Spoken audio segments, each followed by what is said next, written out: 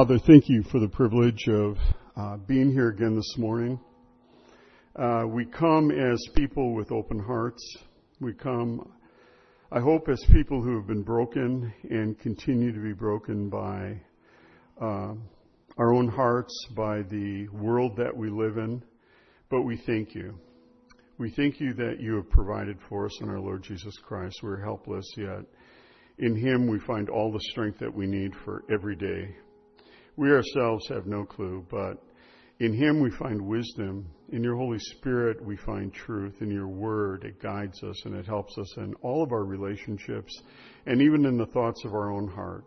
Who we are, where we're going, what we find security in life. The sacrifice that is acceptable to God is a broken spirit, a broken and contrite heart. O God, thou wilt not despise.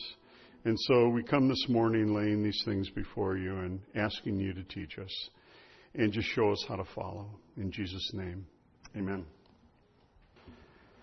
Well, this is kind of a multiple holiday in a way. I mean, we've already, it's been drawn to our attention and through the breaking of the bread that Palm Sunday is today. I don't know if you realize that, but Palm Sunday is actually the ending of Daniel's 69th week. The day that Jesus rode into Jerusalem, that 69th week ended. The next week is yet to come. And the other holiday, of course, is Tax Day, being tomorrow. And that's not why I'm wearing a tie. You know, I thought I would do something different this year. I mean, as opposed to all the other years. I kind of had a clue that I was going to have to pay. And you know what I decided? That I was going to pay my tax bill with a smile. Didn't work. The IRS still wanted money. That was a joke. Oh, dear.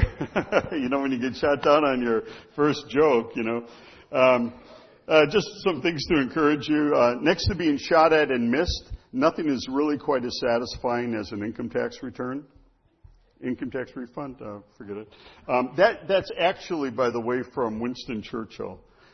He had the experience of running above the trenches in Belgium. And he said there is nothing more exhilarating than hearing bullets going by you with no effect. So I guess we liken that now to tax season. The IRS, they take care of their own employees. I don't know if you're aware of that. They have motivational posters for their employees. There's one motivational poster with a man holding another man upside down by his heels and shaking him. There's things out on the ground, a new way to render to Caesar. And at the bottom of the poster, it says, "Be audit you can be." Well, anyway.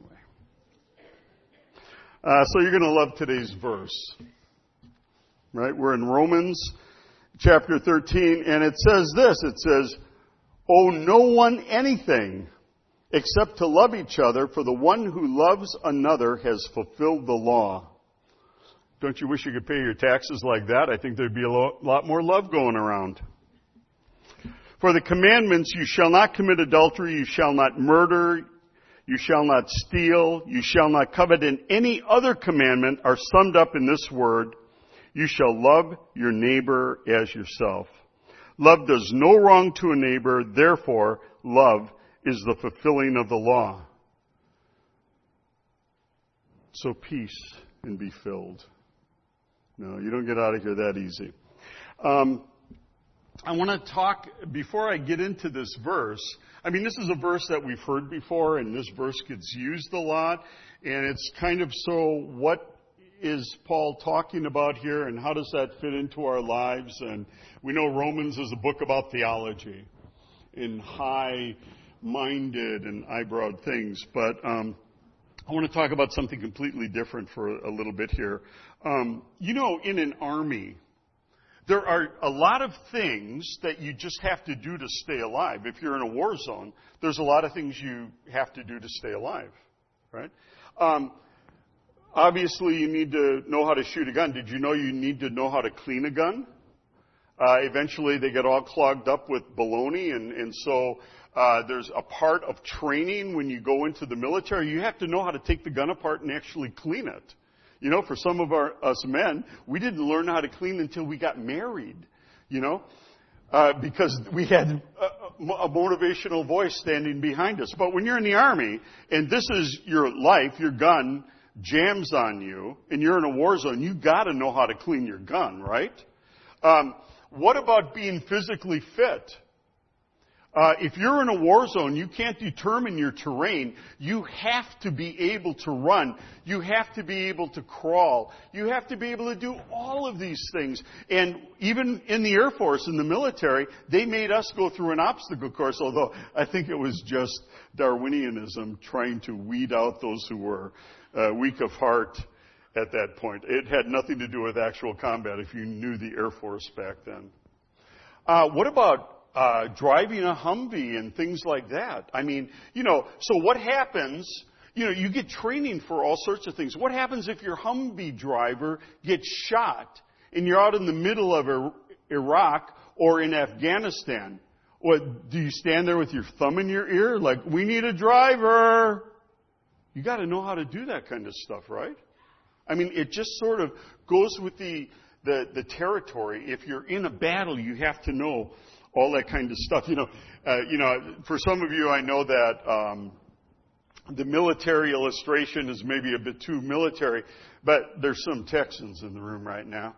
And when you go out to a rodeo, you realize all the things that they do in a rodeo, people really used to have to do, right? They turned them into rodeo events, but before technology or something else came along, people really had to ride horses. And they had to be able to turn them quickly to go after things that were running in the wrong direction. These were all skills at one time, and we celebrate them in rodeos and we think, that's cool that they can do that, but it has no relevance to our lives. The relevance to our lives, that's kind of the issue, isn't it? Do you know, how many people, I don't know if you've ever read the book Robin Hood or seen the older movies, but there's one place in the movie Robin Hood that there's a archery contest. And in that archery contest, they're trying to catch Robin Hood because they know, that he's going to show up for it. Do you realize that archery contest is actually a part of real history? In 1252, in the Assize of Arms, the assessment of arms in England, it was put into law that every man between the age of 15 and 60 years old had to have a bow and arrow and be able to shoot it. Talk about giving people arms, right? I mean, I don't know where we are right now, but back then it was conscripted into law. If you were between 15 and 60, you had to have bows and arrows. You had to be able to shoot. And in the 1300s, they went another step. They said that every Sunday men were required by law to go out and practice.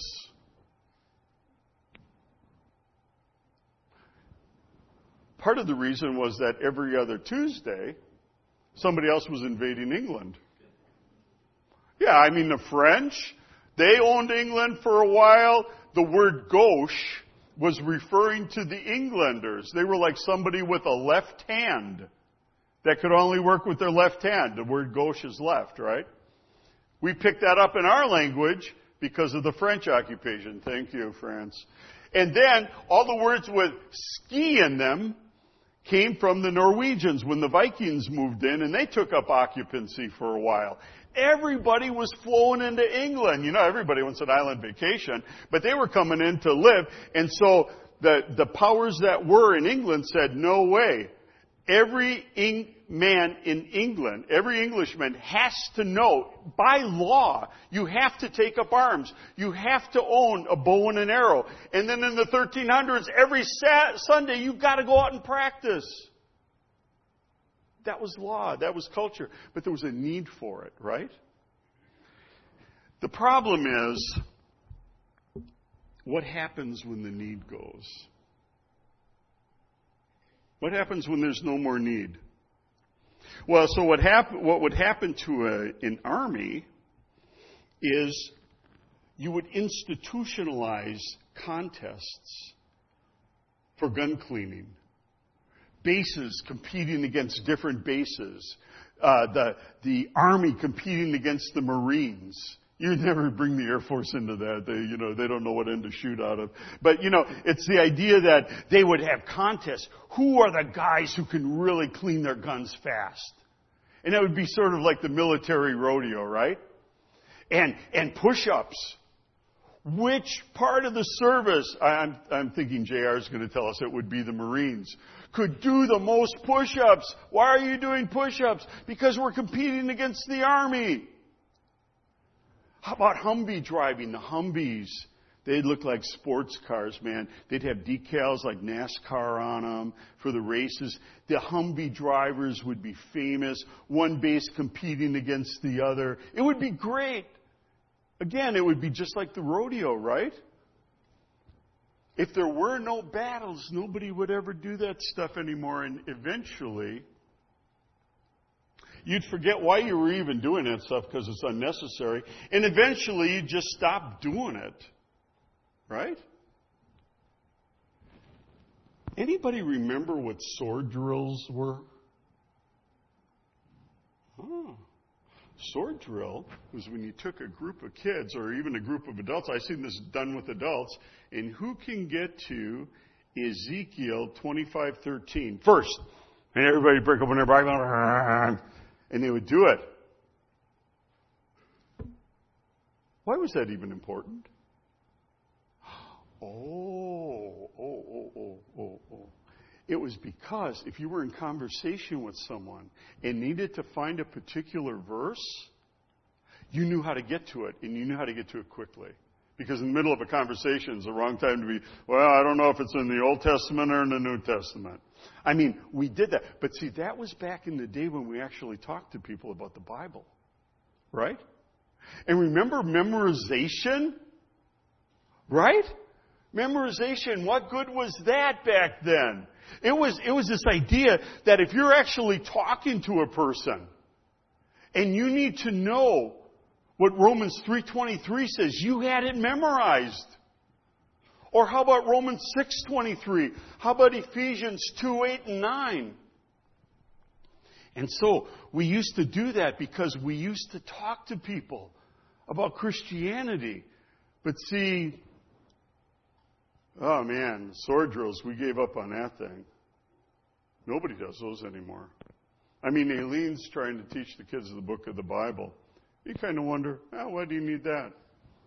Siri, you don't need that anymore, right? And memorizing verses, pretty much the same thing. I don't know if you're interested in this, but it is still law in England that men between 15 and 60 must own bows and arrows. It's in the books, but obviously there's no need for it anymore, is there? So here's the deal. What do you do with all the machinery? So I'm using this illustration of, the military and the things that basically keep men alive on the field. But what about us? Why do we have buildings? Why do we have tech? Why do we have classes? What really is the mission? See, because here's the deal, is that if we lose the mission, what happens is we live for the machinery. If we lose the mission, we're living for the machinery. We own buildings. Why? Well, I don't know. It's a good place to meet. Takes us out of the cold and out of the rain. Really? That's cool. And then we spend the rest of our time maintaining the buildings and maintaining the stuff. I was up in the mountains of Ecuador. 14,000 feet. These are the foothills of Mount Chimborazo. Mount Chimborazo, by the way, is the highest point from the center of the earth. It's further out than Everest. And the reason it's further out is because Us men can all prove this. When you get to a certain age, you become a little bit wider at the equator, you know? And so the foothills of Chimborazo are actually at 14,000 feet. The Indians up there, people were coming to Christ. You know where they were meeting? Out in the open. They didn't have buildings out there. These people were coming in. It's cold up at 14,000 feet. You know what high tech was there? This guy showing the Jesus movie, an old Iowa retired farmer, can hardly speak Spanish. They're speaking Quechua, right? I mean, and some of them are willing to come down a step so they can communicate with them and speak in Spanish. Here's high tech.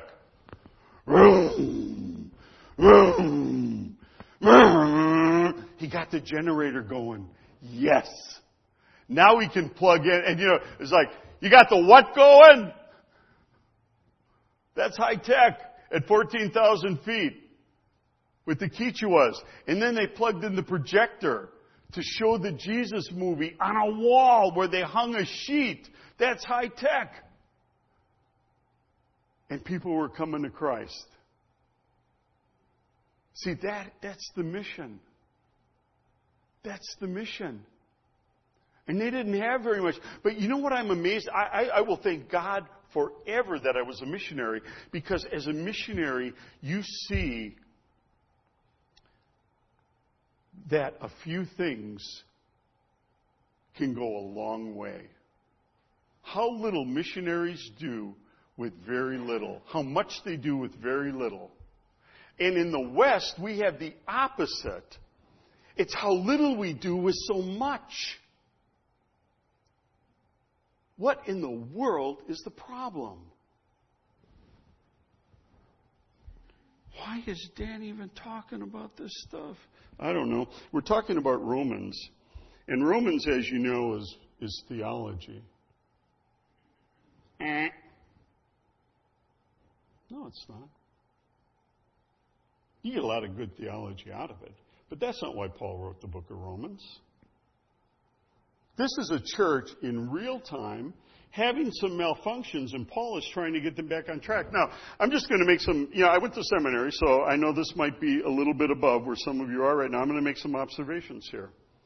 Chapter 13 comes after chapter 12. Right? Chapter 12 comes after chapters 1 through 11. Woo! So what is happening in the book of Romans? What are some of the highlights of chapter 1? For I am not ashamed of the gospel of Christ, for it is the power of God unto salvation for all those who believe. Paul sets the tone right away. This is about the mission. This isn't about theology. I'm going to give you a lot of good stuff, but it's the idea that every person is accountable before God. People aren't going to be able to say, oh, I didn't know you existed because I didn't hear this or that. He says, look out the window. Look at creation. Every person knows my majesty and my power because of the things that have been made, so they are without excuse. In chapter 2, he talks about the Jews and the Gentiles. The Jews don't have it any better. They are just as lost as everybody else. He basically gets everybody lost. And when he gets to chapter 3, he tells them how they can get saved. For no one will be saved by works of the law, since through the law comes the knowledge of sin. But thanks be to God because of what He's done in Jesus Christ. For now the righteousness of God has been revealed apart from the law, though the law and the prophets bear witness to it. The righteousness of God which is through Jesus Christ for all who believe. There is no distinction, since all have sinned and fall short of the glory of God. They are justified by His grace as a gift through the redemption that is in Christ Jesus. I couldn't remember that verse in the last hour. So chapter 3, he's getting people saved. In chapter 4, he shows them that the basis is faith. In chapter 5, he shows them that now we have this transformed life because of Jesus Christ. We can have this transformed life. Chapter 6, he says, therefore now, you can't let sin rule in your mortal bodies. In chapter 7, he shows them how deep the problem of sin is, that it is actually a part of us, but now we've been given a new nature, but still fight with each other. Oh, wretched man that I am, what am I going to do? You go to chapter 8 and you get the Holy Spirit. There is now no condemnation for those who are in Jesus Christ. All who are led by the Spirit of God are sons of God. That's how we survive on this planet in mission. In the mission that God has given us. And then he does this interesting thing in 9 through 11 where he talks about the fact that God still has a plan for the Jews. I mean, you get some good Romans Road verses out of there, right? If you confess with your mouth that Jesus Christ is Lord and you believe in your heart that God raised him from the dead, you will be saved. But it ends in chapter 11 with Paul saying that the gifting and the call of God are irrevocable. Irrevocable. Whatever God said to the Jews is all going to happen again. This is the entire plan of salvation. This is the mission that we're on. And where we are right now as the church, this is nothing to get heady about. The Jews are going to enter back in because God's call is irrevocable. It's irrevocable. He's going to make it happen. And Paul ends chapter 11 with this great thing talking about the wisdom and the understanding of God to bring all of this incredible reality together in His plan to bring salvation. How the Gentiles have been brought in and the Jews will be brought in again, starting at Daniel's 70th week. And therefore, when he gets to chapter 12, he says, I beseech ye therefore, brethren. Therefore what? Chapters 1 through 11. I beseech you, therefore, brethren, by the mercies of God, to present yourself as a living sacrifice, holy and acceptable to God. For this is your spiritual practice of worship. Based on 11 chapters, when Paul gets to chapter 12, now he's going to be talking about how we flesh this thing out, how we do the mission on earth, right? And the first thing he says is it starts with you being willing to make your life a sacrifice out of the love that you have been shown. The incredible wisdom, the incredible mercy of God. It's not compulsion. You don't gotta. Nobody's gotta. It's just based on all of that love and wisdom is the mission of God that makes us want to follow our Savior into the harvest. And then in chapter 12, he gives them a little bit about how to deal with ministry among themselves. I mean, the first thing that he hits is the thing of spiritual gifts. This is a pretty important thing. It divided the church in Corinth. It was dividing the church in Rome. Why did he get the gift and I didn't? I deserved that gift. I should have gotten this. Instead, I'm a toe. I didn't want to be a toe. God never asked me. Paul says, you're right. He didn't ask you, but you can still function, right? Because the whole body functions together. That's how we get the job done.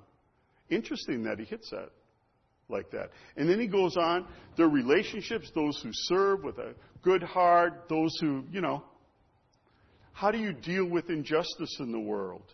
You love your enemy. Well, that's starting to sound like Jesus in the Sermon on the Mount, how he's preparing his disciples. It's the same God writing the same stuff. And then you get to chapter 13, where Paul basically says, you upset about the government? Never mind. Let it go. God sets, you want a sovereign God? God appoints the government. And a lot of us say, hey, that's unfair. I don't really agree with some of my presidents. You know what? If you were in Rome, you didn't get to agree with anybody. Or disagree with them. You definitely didn't want to disagree with them. I mean, imagine you had rulers like Nero. Nero's the guy who's going to take Paul's head in a few years. I mean, it was a Roman government, not our government. Rome was going to seed. Immorality all over the place. It got to one place in Christian history where the church would take babies off the street. Babies off the street, literally. People, they couldn't have abortions, they would give birth, they would just leave the kids. And the Christians started gathering them and starting, all this kind of benevolence that the church has been known for. So Paul says, never mind. You got a problem with it? Pay taxes to whom taxes are due? Oh. Okay, Lord. Revenue to whom revenue is due? Tax collectors come up and they say, hey, we think you're making too much. You give us that, that, and that. Okay. It's like tax collectors back in Israel. Respect to whom respect is due. Honor to whom honor is due. Owe no one anything except to love one another. Because see, what Paul is saying is you need to get back to the mission. You need to remember why you're even here on earth. Here's a verse that people don't often read when they keep going on this. Verse 11. Besides this, you know the time, that the hour has come for you to awake from sleep. They were sleeping in their faith. Christianity was starting to become routine for them. They were living for the machinery of it, and they had lost the mission. It is time for you to awake from sleep, for salvation is nearer to us now than when we first believed. The night is far gone, the day is at hand, so let us cast off the works of darkness and put on the armor of light. Start behaving like redeemed people. I mean, that's written through all of the Corinthian letters. Let us walk properly as in the daytime, not in orgies and drunkenness, not in sexual immorality, not in sensuality, not in quarreling or jealousy. I mean, that's what Rome was becoming. But put on the Lord Jesus Christ. That man, that Savior, be like Him and make no provision for the flesh or to gratify its desires. The context is outreach. The context is Paul telling a sleeping people, you need to wake up. Quit grumbling about the government. Quit fighting Jew and Gentile. Remember why you have been saved. Remember what God is doing in this world. Start taking advantage of the things that you have been given. So he says in verse 8, owe no one anything except to love each other, for the one who loves has fulfilled the law. Now you go, love each other. Okay, that sounds like this is Christian love. This could almost be kind of contorted as the Pharisees did. You shall love your neighbor and hate your enemy. Well, I like that one, right? But that's not what he's saying, because as he goes on, he brings in the N word here. In verse 10, love does no wrong to a neighbor, therefore love is the fulfilling of the law. And when he uses the word neighbor, he really expands, doesn't he? The whole idea there. It isn't just that we love one another here. John and I have talked about this. The thing is, if you lose your mission, loving one another is kind of like almost like an empty ritual. Why do I have to love these other people? Better to see it in a military perspective. You hear about the expression, I've got your back. Well, in the military, that really means something. You protect your fellow soldier. You are out there against the enemy. You are helping one another. You are protecting one another. You are encouraging one another. You are strengthening one another. You are moving forward together. And when Jesus brings this whole idea of loving one another, it's in the context that I'm leaving and I've been doing this for you. You need to start doing it for each other. It's the mission that makes loving one another have its power and its effect. If we're not involved in mission, then we're just doing religious stuff. But even beyond that, Paul says, loving your neighbor as yourself, the 2 commandments, right? You shall love the Lord thy God with all thy heart, soul, strength, and mind. And you shall love your neighbor as yourself. And you realize you can't contort that to be duty. There is no duty in any part of those two things. Because the reason we love God is because He loved us first. The mission works off of love. Other things derail us. Other things take our perspective away. Other things get us rooted into the earth. The love of God does not do that. The love of God puts it all in its proper context, all in its proper perspective. We love the Lord our God with all our heart, with all our soul, with all our mind, with all of our strength. Because look what He did. If it weren't for Him, none of us would be here right now. We wouldn't have a clue. We would be utterly lost, like your neighbor. And the second is like it. You shall love your neighbor as yourself. Why? Because if you've received that love, you need to show it to other people. And this church apparently at this point had gotten far enough away from the mission that although Paul hadn't yet gotten there, he knew he needed to write a corrective for them. And he says to them, wake up. You're not here to pay taxes. You still got to do it though, right? You're not here to pay taxes. You're not here to grumble about the government. You're not here to say, I don't live in a house like I'd like to. I'm not driving the kind of car I would like to. You're here to serve Jesus Christ. And to put on Jesus is to follow Him. You know, it's really kind of interesting that in one of the Gospels when it gives the Great Commission, and it says, and the Lord went up and sat on the throne, and He worked with them. Jesus is still working. He's still going. Are we still following? And so when you come to a verse like this, and you talk about the debt that you always owe, it is and it isn't. Because the people who will not find this to be a duty or a debt, although let's be honest, anything that the Lord wants us to do will always feel like a duty. You don't feel emotionally into it. You don't want to do it, but out of love. You know, it's kind of like in the Bible reading for today. Jesus said, the disciples come to Jesus and they say, increase our faith. And He says, okay. If you had faith the size of a grain of mustard seed, you could do this and that, and you would see results from it. And then He gives the parable of the servant who's been out in the field all day, and when he comes in, his master just says to him, prepare my meal for me. Just serve me. And when you have done all of that, you say, I'm an unworthy servant and have only done that which was required of me. There's faith in that.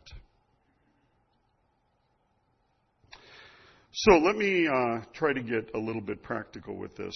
How do we do this? And I'm just going to say it all comes down to love. Loving our neighbor as ourselves. Who is our neighbor? Anyone who is in need. Are your neighbors in need? Every one of them. Anyone who does not know Jesus Christ is in serious, deadly need. And we just need to get outside of ourselves because of the love of Christ and to minister to people. You know, we have opinions of other people, right? And sometimes those opinions are maybe a little bit valid. But what we need to realize, I think part of survival on this planet is realizing that everyone has been wrecked by sin. 100% of us have been wrecked by sin. When I was growing up, my mom hated my dad. That's how you grow up. Whatever. She hated my dad. And she told me, we had a chest in this storage area. Never let your dad take that chest. Never. Okay. I don't even let my dad take that chest. So, you know, I was kind of a curious kid. And the chest was locked. But in Milwaukee, your breaking and entering skills just get better with age, you know. And so I remember one day sitting with the chest and figuring out how to make things move inside of it with paper clips and all. And boom, it opened up. Now I'm going to look in the mysterious chest. And I opened up the chest. And we had a couple things from the Marines in there. But what was really interesting to me were some architectural drawings that my dad had done. to build a second story on my grandparents' garage down on Greenfield Avenue. And as I looked at that, I was like struck to the heart. It was like my dad at one point had dreams. I mean, that life would have been nothing like the one he had right now. It was just like I was looking into a part of my dad that I'd never seen before. And it hit me.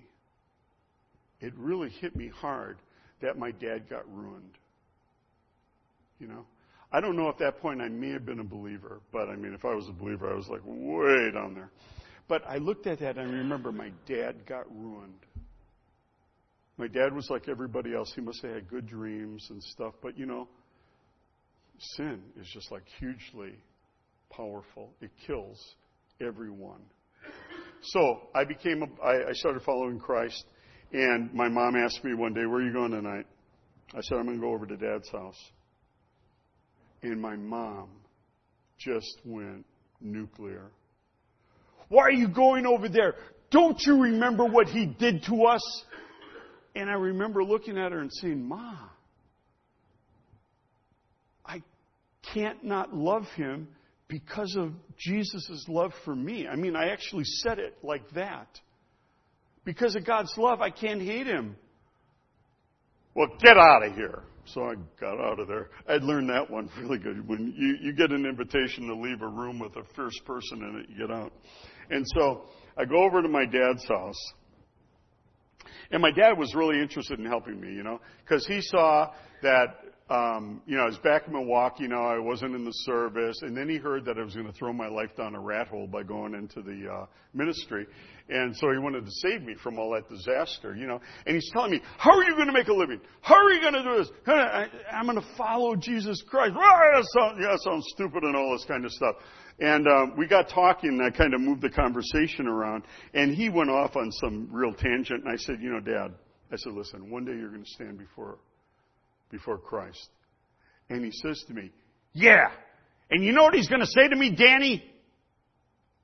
And I cut him off and I said, "Yeah, I know exactly what he's going to say to you. He's going to say, 'Gus, you were wrong. There are the stairs down.'" And we had a good laugh. So why would I go into an environment like that? You do it out of love for your neighbor. In that case, my neighbor was my dad. And I witnessed plenty to my mom. This stuff is not easy. The thing is, life is full of people we don't want to be around. Life is full of people that we know are not going to receive what we have to say to them. And you know who's the best example for that? Jesus. Seriously. You look in the Gospels how often Jesus went to the home by invitation of a Pharisee. They all ended bad. Why did he do it? For us. For other people who were there, hoping against hope that someone would catch it. When Jesus went into Jerusalem on Palm Sunday, he knew that they would reject him. In the breaking of the bread, we talked about the fact that he sent two of his disciples to go and get the donkey and the foal of a donkey and all that. Do you realize none of the disciples understood what was happening? John, in John chapter 12 says, "But none of us understood what he was doing. It was only later, after he was glorified, that we had any idea." But they still did it. But the point was, here are the guys closest to Jesus, and they still don't get what's going on. And he walks into the temple. And he heals people. And the children are singing Hosanna to the Son of David. And the Pharisees come up to him and they say, "Are you going to allow that?" And he said, "Have you never read how it is written that I will perfect praise out of the mouths of babes?" And this was a horrendous week for Jesus. They're trying to trap him in one situation after another. But why did Jesus do all that? He had to go through that week to get to the cross. Why did he do all that? Well, he did it for the people.